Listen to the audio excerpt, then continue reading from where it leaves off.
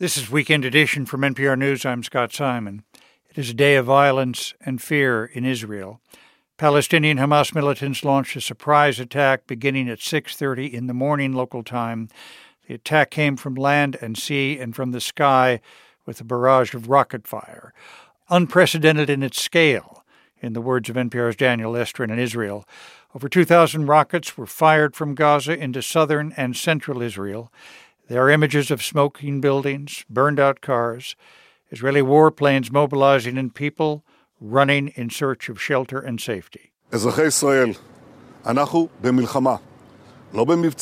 Citizens of Israel, we are at war, said Israeli Prime Minister Benjamin Netanyahu in a videotape in front of Israel's military headquarters.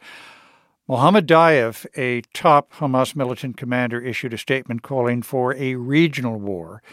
He said the attacks were in response to Israeli, quote, desecration of the Al-Aqsa Mosque in Jerusalem. It is a site also revered by Jews as the Temple Mount, which Jewish religious ultranationalists visited in recent days.